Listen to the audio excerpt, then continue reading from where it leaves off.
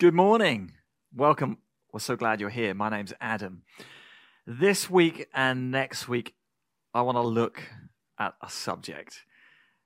It's the subject of change. And I know that just saying that word has a powerful effect on different people. The title, the strapline that I'm using, is something that I don't actually like that much, but I think there's value in it. I'm going with this title, Change is Here to Stay. Change is here to stay. Something in me goes, I don't know if I like that. And there's another part of me thinks, I really like that. And even talking about the idea of change splits the crowd. There are some people that love the idea of arriving home to a house and the lights are off and suddenly they turn the light on and lots of people jump out and surprise them. There's some people that love that kind of party. There are other people that loathe that idea and are probably now looking at their husband, wife, friend and saying, never throw that kind of party for me. Change moves us in different directions, but we can't dodge it. As I was driving here this morning, there was frost on the ground and there's very few leaves left on the trees. And we see in nature that change is always happening. And if, like me, you found a really nice beach in the summer and you don't want that period to end, it has ended. And you could go and sit on the beach. You could put your swimming clothes on and lay down on a towel and try and do what you were doing before. But it doesn't work in this season like it did. Because change has happened and something's moved on. And what do we do with that? I want to look at that subject today. Let me start with a story from where I come from. The city of London, the capital city of England, is a busy city. Most people don't drive in the city. Most people use the train. And you get the train into the city of London, and then there's the underground, the tube, or the subway, I believe, as you know these means of transport to be. I want to tell you a story and show you a picture. This picture on the screen is Waterloo Station. This is one of the major hubs in London. And as you can see, lots of lines go in and then they split and there's multiple options.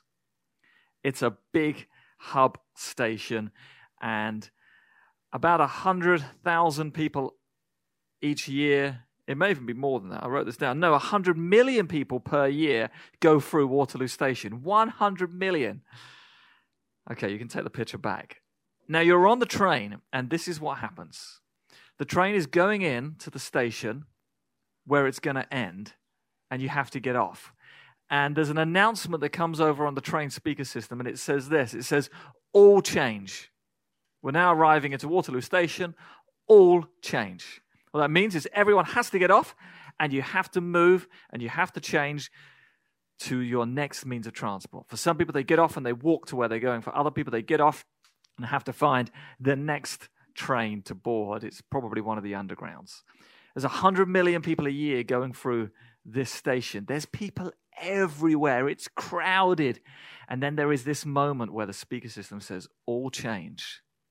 And it doesn't matter how comfortable your seat was, if you were fortunate enough to get a seat on the train. Doesn't matter how much you like being on that train, you've got to get off it because all people have to change at this point. And you can see on the faces of those who live and work in London, they're used to this. Business as usual, off they go. But you can also see the dread and the fear and the concern and the anxiety of the tourist who looks at a map or their phone whilst there's hundreds of people around them and they don't know where to go next. The idea of all change for those people can be quite scary, but you're forced to deal with it. Change is part of life. It's inevitable, but it can help us. If we aren't open to change, then we do not see the bigger picture. If we aren't open to change, we do not see the wider world around us. An example, my grandfather never flew. He said if God intended us to fly, he would have given us wings. My father flew for the first time when he was in his 30s. I flew for the first time when I was 13. My daughters flew for the first time at 6 weeks and 8 weeks. being open to change enables us to see the world around us. Being closed to change gives us a restrictive view of things. But too much change is not good for you. Too much change can feel like you're at an amusement park and you're on one of these rides that spins around and round and round, and you get off it and you just feel dizzy and disorientated. Too much change is not good for you. The right level is what we need because, as I've said, change is inevitable. A very clever person, the Danish philosopher and theologian Søren Kierkegaard, said, "Life can only be understood backwards, but it must be lived forwards." Let me say that again. Life can only be understood backwards, but it must be lived forwards.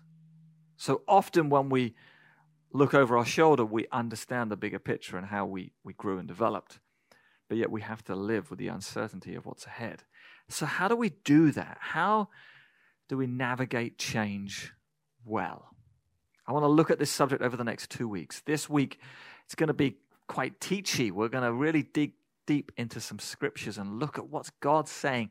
How does God help us? What can we learn? And how do we need to engage with this? And then next week, I'm going to be looking at it in some practical terms, in terms of the context for us as a local church, some of the decisions that we're making and how we're going to navigate change. So there's going to be 2 parts. This week, quite teachy, next week, quite practical. What does it look like for us as a church?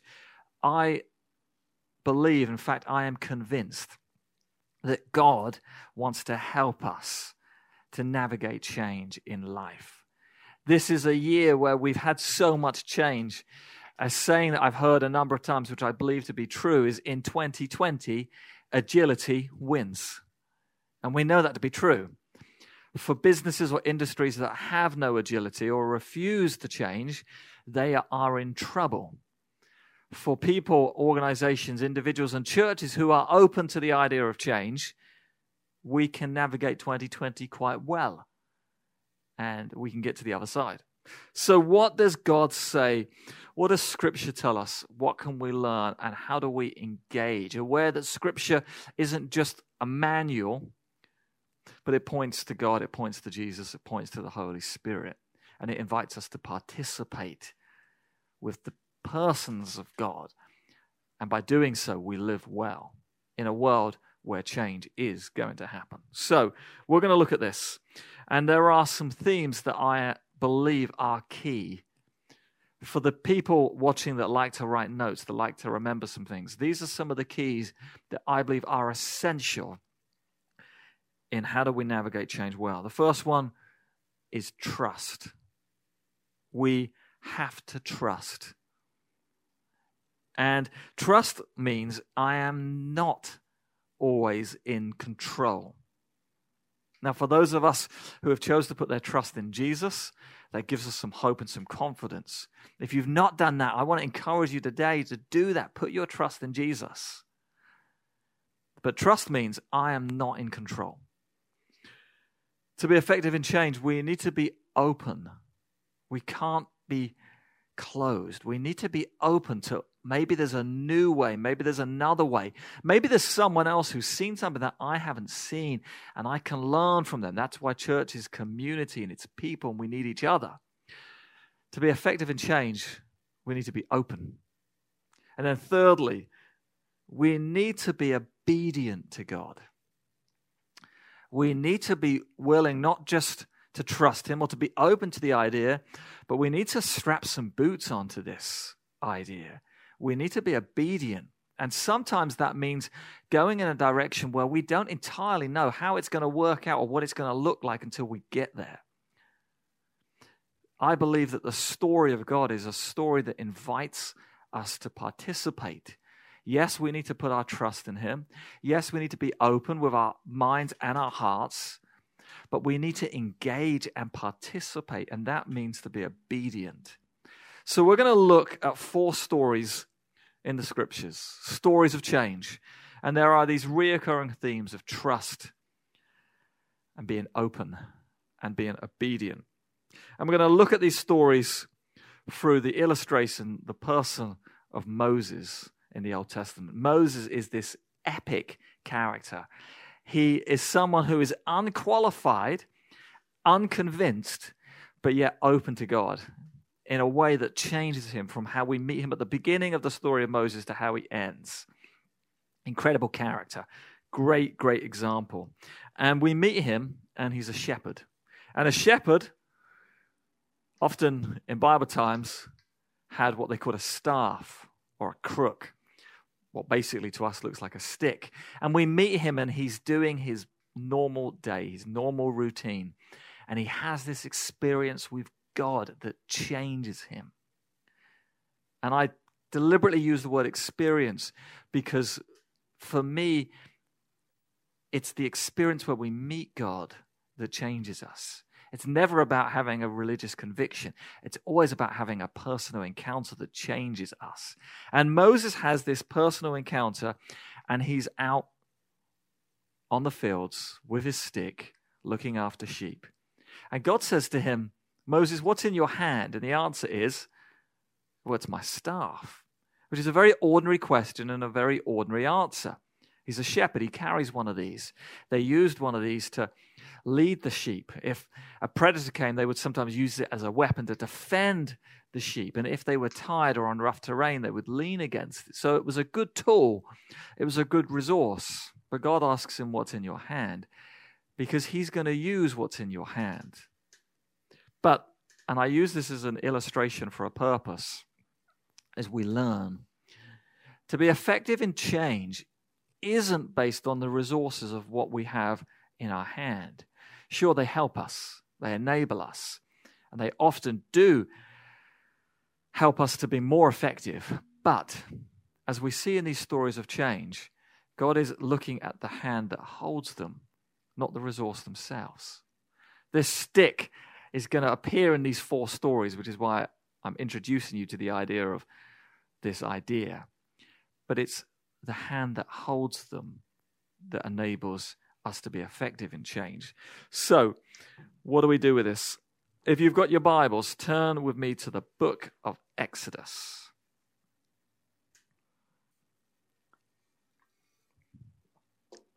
We're going to look at 4 stories with recurring themes.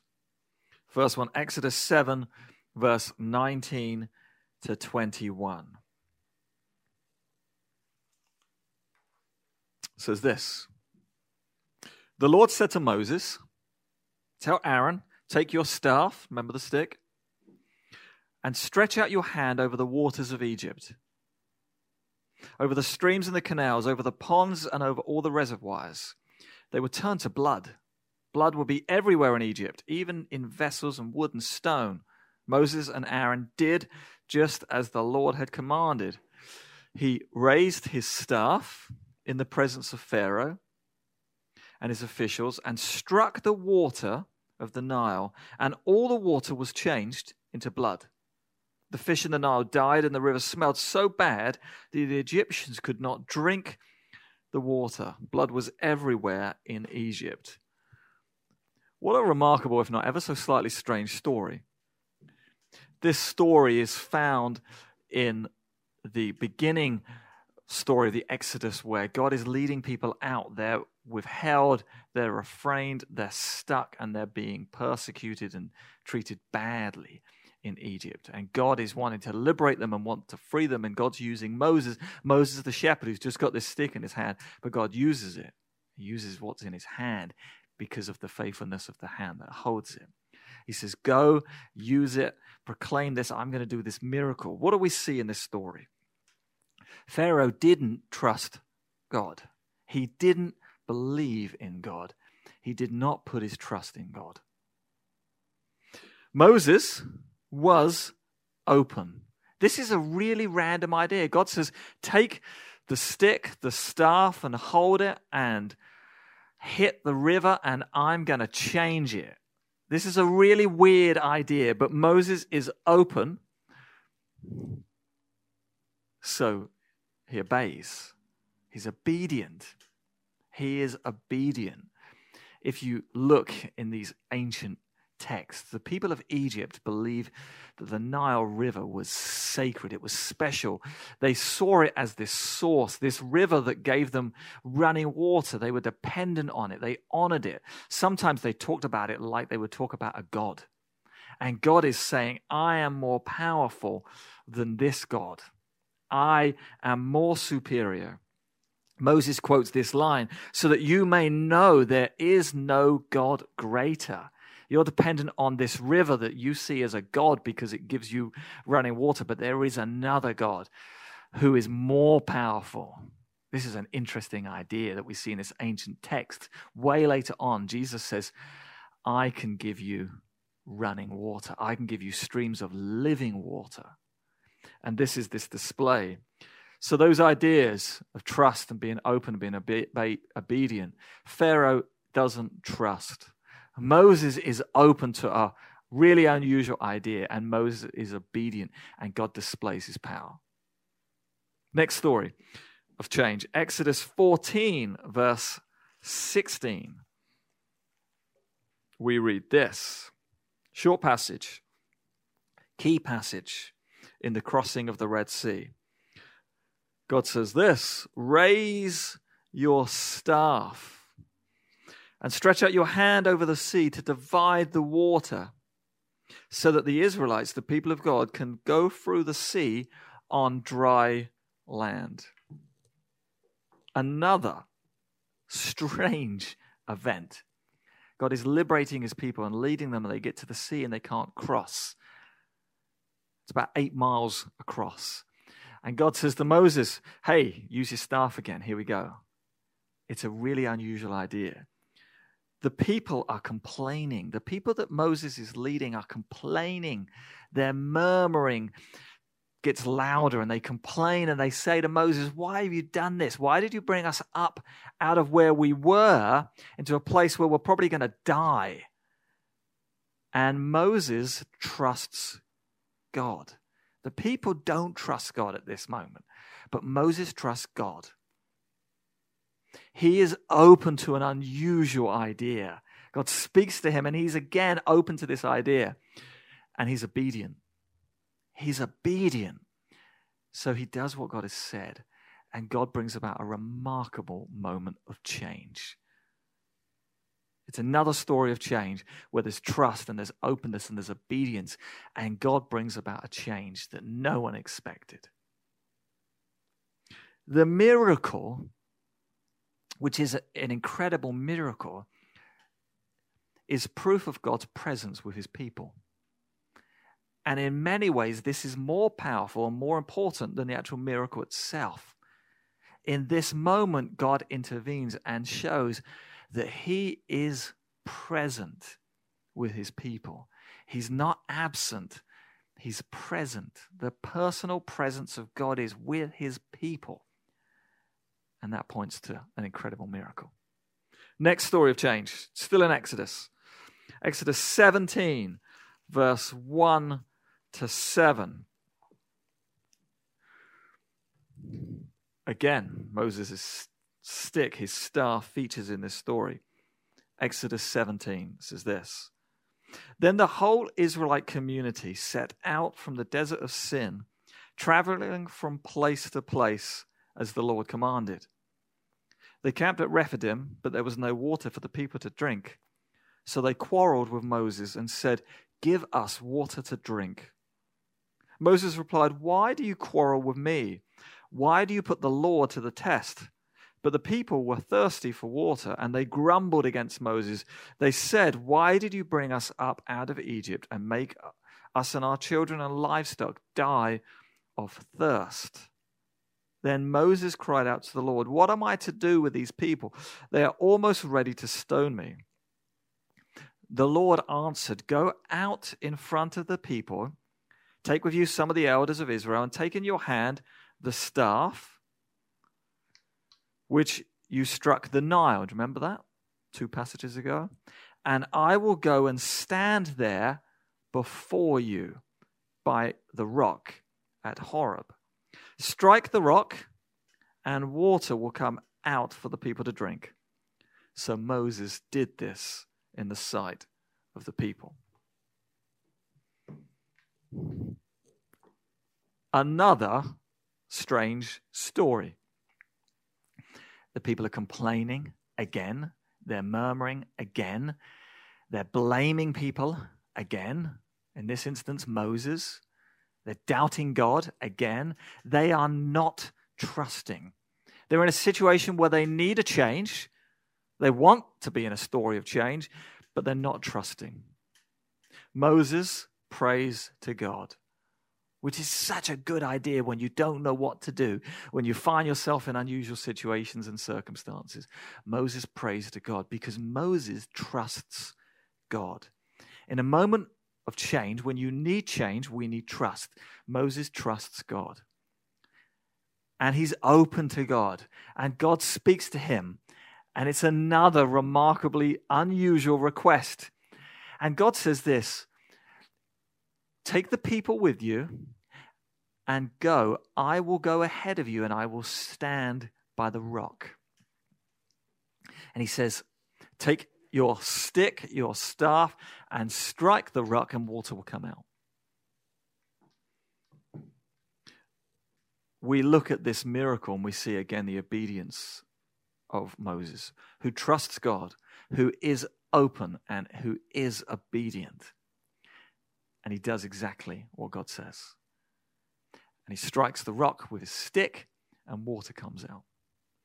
But there's something in this text that's subtle, but yet so powerfully precious. And this we need to see. God says this, take the people with you and go to the rock. I will go ahead of you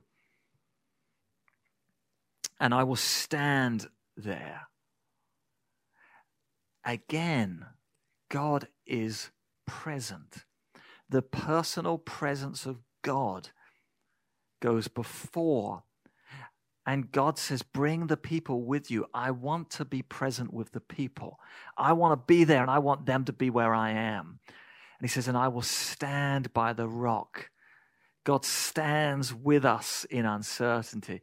God stands with us in moments of change. God stands with us when we don't know what to do. And at times like these people, we may feel like our life is ebbing away. And God stands with us in these situations. His presence is with his people. There's trust, there's openness, and there's obedience. Last story. Numbers 4. We're jumping forward. Couple of books, a few pages in the Bible. Numbers 20. It's another story that sounds very familiar.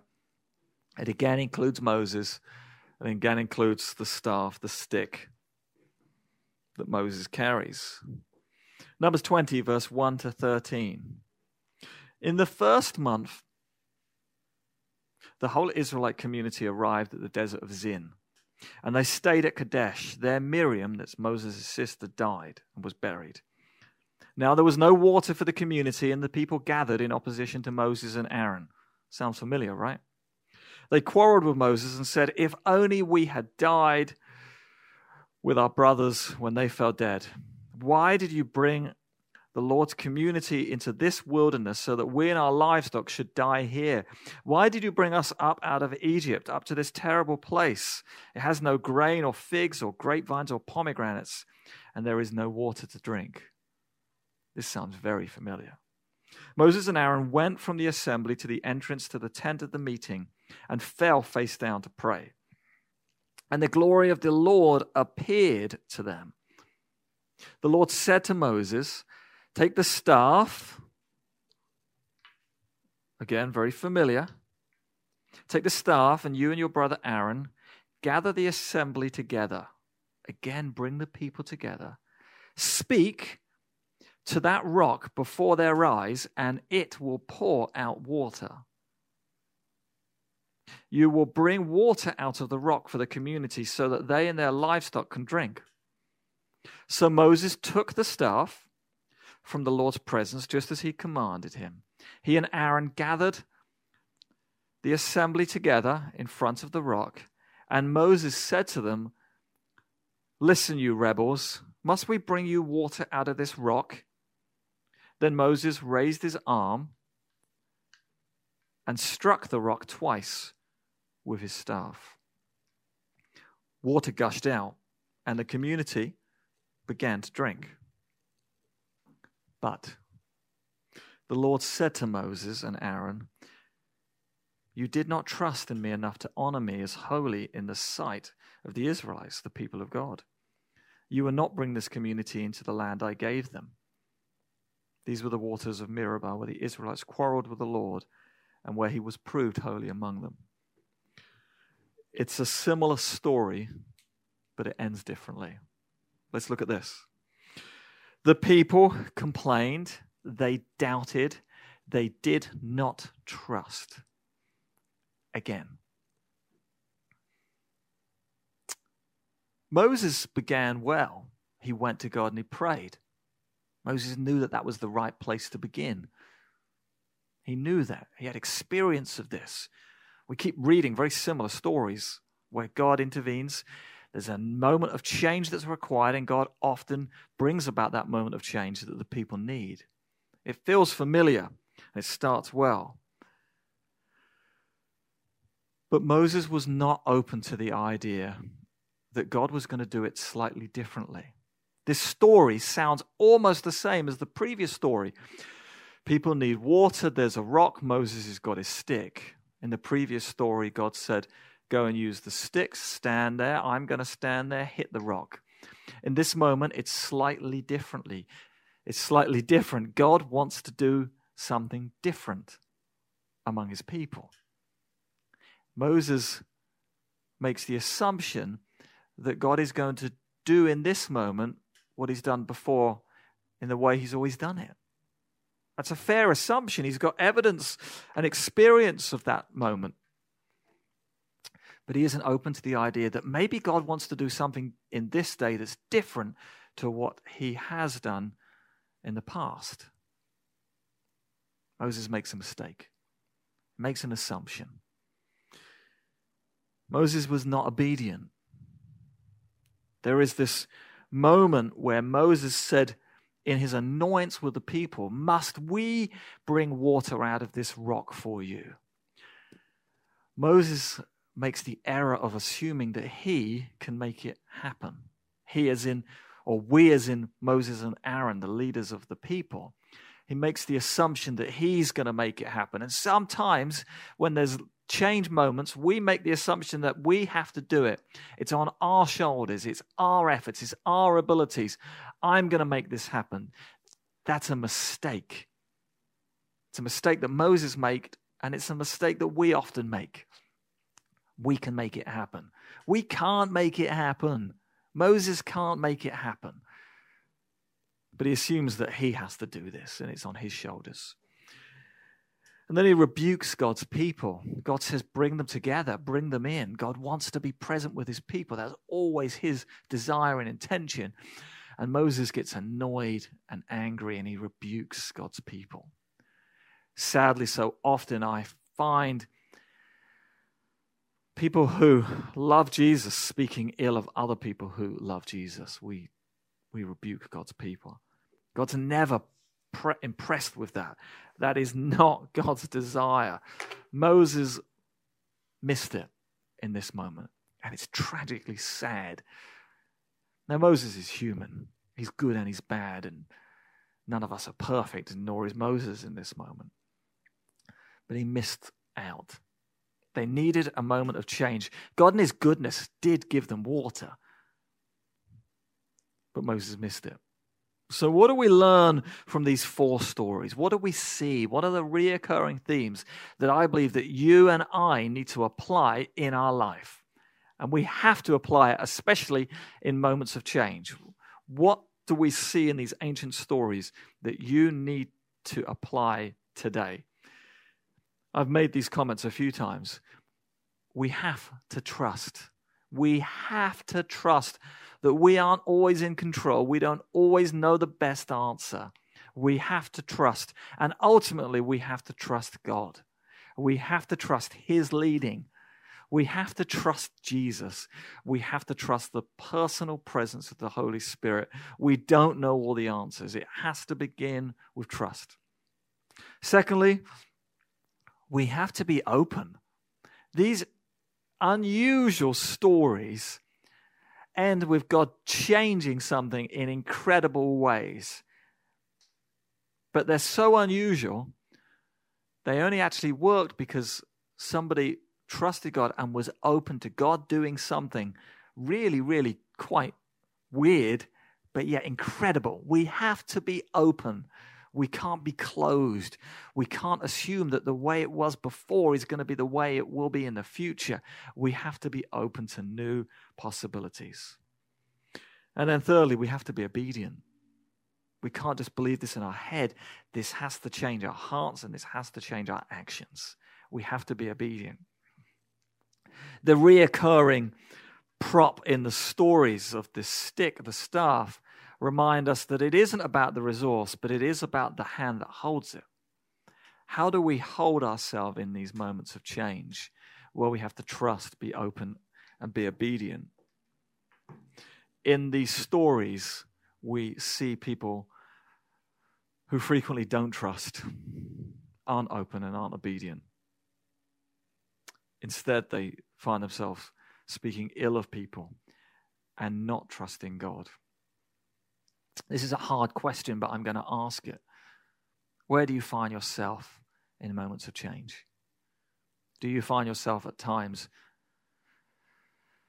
not getting it, not believing in people, actually blaming people, criticizing people, and doubting the presence of God? If you do that, I want to encourage you to acknowledge that and say, Father God, I'm sorry. Please forgive me. Please help me to change. Moses is a fine example, but his error was based on the idea that God's going to do today what he did yesterday. Now, he had evidence for that. He had great examples from lived experience for that. And the past was great. God isn't throwing away the past, but he's saying, I need you to be open that I might want to do something different today. For us as a church, and I'm going to explore this in more detail next week, what we do next is going to look different to what we have done before. We have to be open to that. And we have to be obedient as God leads us. But I want to remind you, as we seek to navigate change and ask God, help us. Yes, we need to learn the lessons of trust and being open and being obedient. But our ultimate hope, our confidence, and it's not in the resource, it's not in a stick that's in our hand, and it's not even in our past story. But our ultimate confidence is God is present. He is not somewhere else. He is personally present in all of these stories. The first story where Moses is in front of Pharaoh and there's this tough tension between the two, God is present. In the crossing of the Red Sea, God is present. In the standing before the rock, God is saying, I will be there. And I want the people to be there too. That's always God's heart, that he will be present with his people. And then in this last story, again, bring the people. I want them to be present because I'm going to be present. I believe that our faith and our hope and our confidence in God isn't because of a belief system that we hold, but it's because God is present with us. Personally present. The person of God, the person of Jesus, the person of the Holy Spirit is with us. So, what could that look like? What could that look like in your life?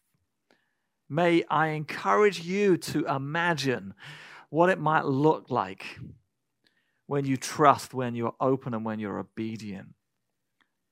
The possibilities are endless. For us as a church, as we navigate change that we can't always control, 2020 has reminded us that. If we trust him, if we're open, and if we're obedient, the possibilities are endless. The possibilities are good. We have a great future, and it starts today. The possibilities are endless when we trust and when we're open and when we're obedient. So may I encourage you today to trust. May I encourage you to be open. May I encourage you to be obedient. And may I encourage you to be present where God is. When in the second of the 2 Exodus passages, God says, I want the people to come to me. God always gives people an option. He always gives them a choice. My guess is some of the people say yes, and they come to that moment, and they enjoy the miracle of change that God brings, that intervention moment. But there's probably some people in the camp who said, no, I don't want to come. Moses and the other people can do it. I'm going to hang back. May I encourage you today, don't hang back. Don't linger at the back. Be present. Come forward. Be involved. Turn up. Encourage others. At times you may not understand what's happening. I don't always understand what's happening. But trust God. Be open and be obedient. Let's pray. Father, help us to trust you in change. Help us to be open to you in change. Help us to be obedient to you in change. And help us to be present as you are present. Lord, lead us in your ways, I pray, and help us to walk in them in this day. Amen. Thank you for joining us today. If you've got any questions or comments, if you're watching online, feel free to write something in the Facebook chat and we'll come back to you. If you'd like prayer, if you'd like someone to talk to, email us. Email prayer@ssccma.com and we'll respond to you this week. Thank you for joining us. Have a great week and we look forward to seeing you next time.